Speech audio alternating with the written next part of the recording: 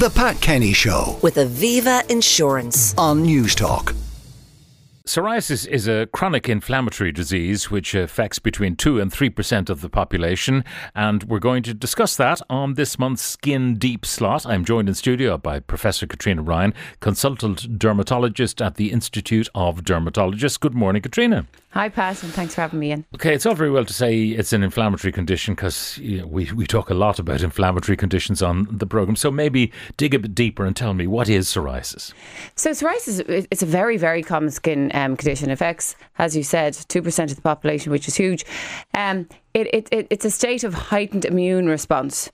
So the skin goes into overdrive, and typically what you see on the skin is red, scaly, thick plaques, so patches that are raised. Are they flaky? They flake off? They're flaky. They're typically flaky in most places. Typically elbows, knees, scalp, sometimes the genital area as well. That can be very debilitating. And then in some patients, they can have all of their body covered in psoriasis, up to 90-100% of their body. That would be much more severe cases. So it is, it really is impactful, particularly when it's in visible sites. The other thing that can happen, about a quarter of our patients also have an associated arthritis. So an inflammatory arthritis, like you'd see with rheumatoid arthritis, that can be very, debilitating as well. Now, when does it appear? Is it a childhood thing that remains throughout adulthood, or is it only in maybe teens upwards?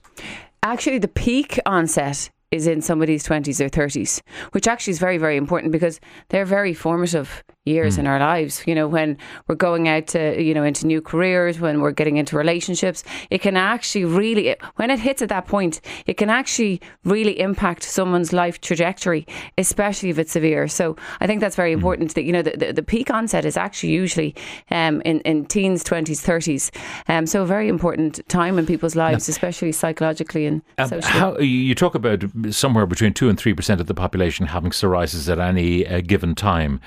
How many of those would be extremely mild, in the sense that it might be a couple of elbows would only be the problem, and how many of them would be so severe that it would limit the clothing they wear, whether or not they socialise?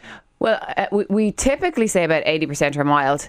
But, Pat, you say that, so severe that the clothing they wear, most people with psoriasis have their elbows involved, and they'd still be considered mild. But a lot of those patients will never wear a short sleeve top, or may never, if it's on their knees, a girl may never wear a skirt or a dress. So even at its mildest, it can actually impact those sort of, dressing options and whatnot too.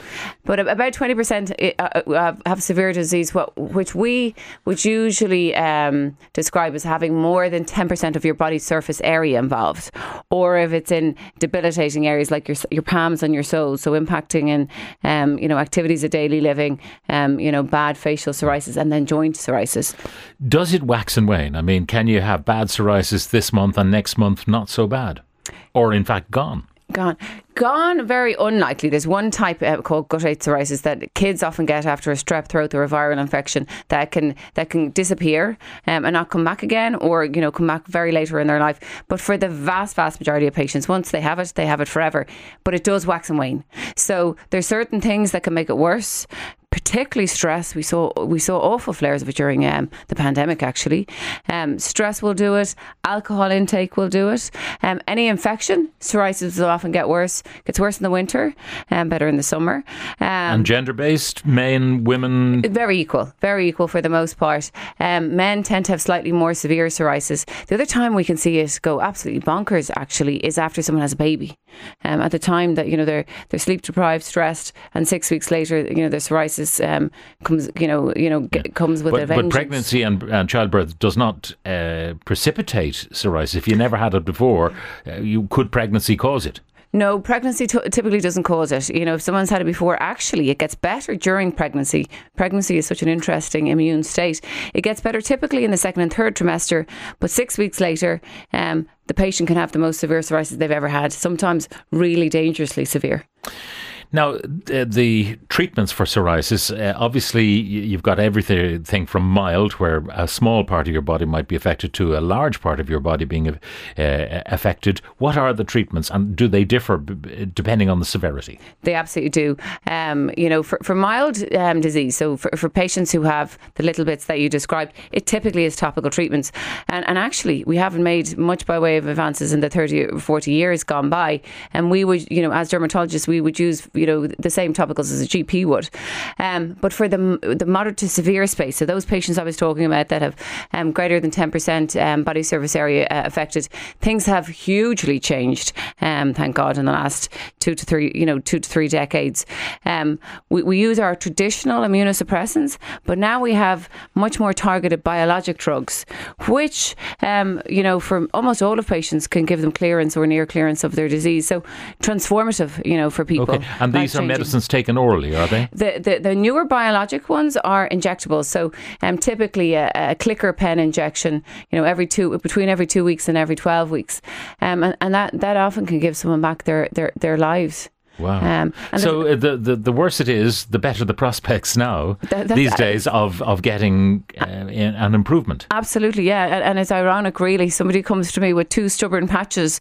They won't qualify for those sort of drugs. So they're left with those patches. But I can clear somebody who comes in with 50% of their body covered. Yeah. And would those new treatments work on those patches, and they're just not recommended because of possible side effects of those drugs? Yeah, it's possible side effects and, Pat, to be quite honest, the cost to the economy as well. They're newer biologic drugs, the same types we use for inflammatory arthritis and inflammatory bowel disease.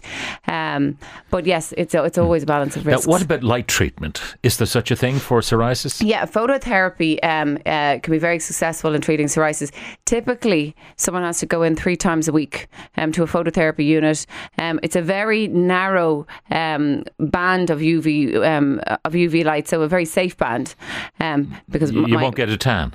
You can get a little bit of a tan, but my fear always is that people will think that they go off into sunbeds and they can fix their psoriasis. But the wavelength is not appropriate. No, very dangerous. So this is a narrow band of UV that can really help psoriasis. It takes typically between 20 to 40 treatments though to clear it, and the issue is that patients won't stay clear for that long in a lot of cases. So typically the average is 4 to 6 months that they'll be clear, and then their psoriasis starts creeping back again. Okay, but there might be windows in your life where you desperately want to be clear. For example, if you were getting married, you might want to be clear for that period, even though you and your beloved are resigned to the existence of psoriasis, but just for the big day and the honeymoon, you'd like to be clear. Absolutely, and for those patients, especially if it's affecting more than 10% of the body, we would now typically use the newer agents. If somebody wants to stay clear. Yeah. Now, the triggers, you mentioned stress as being a big trigger. What else? Are there foods that are triggers? Are there other lifestyle elements that might be triggering? So alcohol, as I said earlier, definitely. It's the one thing that you can ingest that can make your psoriasis worse. And people will often notice that they've had a heavy weekend, out partying, and then their psoriasis is sort of flaring or tingling on the Monday, Tuesday. All of our patients always ask about diet and psoriasis. They think it's something that they're eating or something that they're doing wrong. There's very little role for diet and psoriasis. We've done huge, extensive studies. I was part of a big study in the US looking at that.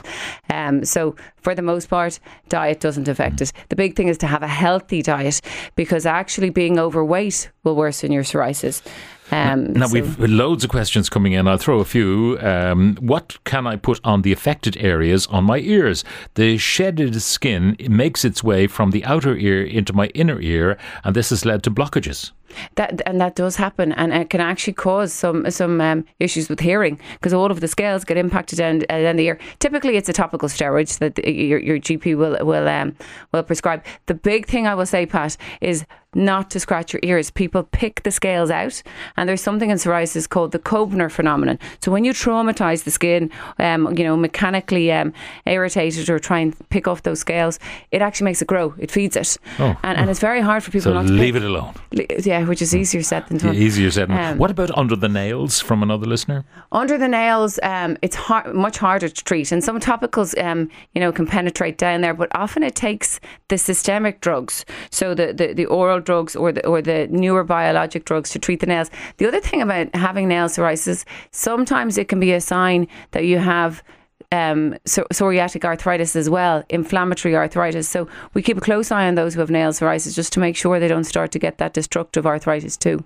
Any suggestions for scalp psoriasis and night sweats caused by perimenopause? Right, so the scalp psoriasis, again, typically topical steroids, anti-inflammatory shampoos, and then not scratching. The scalp is one of the hardest places not to scratch. So it doesn't really matter what the cause is. The perimenopause, this listener says, is the cause, but the treatment is the same. Unlikely, unless what can happen actually with perimenopause is that our skin gets more itchy, so they're prone to scratching their head more for sure. And people will come into me and tell me they're not scratching their head, and they're sitting in front of me scratching their head. Okay, another one. Conscious of it. Is central heating bad for psoriasis? I feel mine has flared in the recent cold weather. So is it the cold weather that's causing the flare or the turning up the heat? Both. So psoriasis gets worse in the winter. It gets better in the summer. There's always been a seasonal variation. So the winter is part of that. But also central heating, the dry coldness we have in the winter makes your skin more dry. So we see flares of eczema and psoriasis too. It becomes more itchy. So really important to moisturise more in the winter time. And a final one. Can you ask your expert about the treatment Cosentyx? Yeah, so Cosentyx is an anti-IL-17 inhibitor, and it's one of the newer targeted treatments I was talking about, a biologic treatment, great for psoriasis and for inflammatory joint disease. Yeah, another one here. I'm only considered mild, so I can't access any of the top treatments. And that makes it almost worse because my psoriasis does not look mild, but it's categorised as mild. And I would agree with that, listener, and I'll tell you why. And sometimes we do categorise people who have less than 10% as severe. So if Pat, if you had 1% of your body surface area of psoriasis on your face, it would impact the way you interact with the world. So in cases like that, that changes it. If it's in what we call high impact areas, genital disease, we would consider that as well. Palms and soles of the feet, or having joint disease. So maybe that patient actually does have severe disease, all depending on how much it's impacting on their life. Fascinating stuff. Professor Catriona Ryan, consultant dermatologist at the Institute of Dermatologists. Thank you very much for joining us. The Pat Kenny Show. With Aviva Insurance. Weekdays at 9 a.m. on News Talk.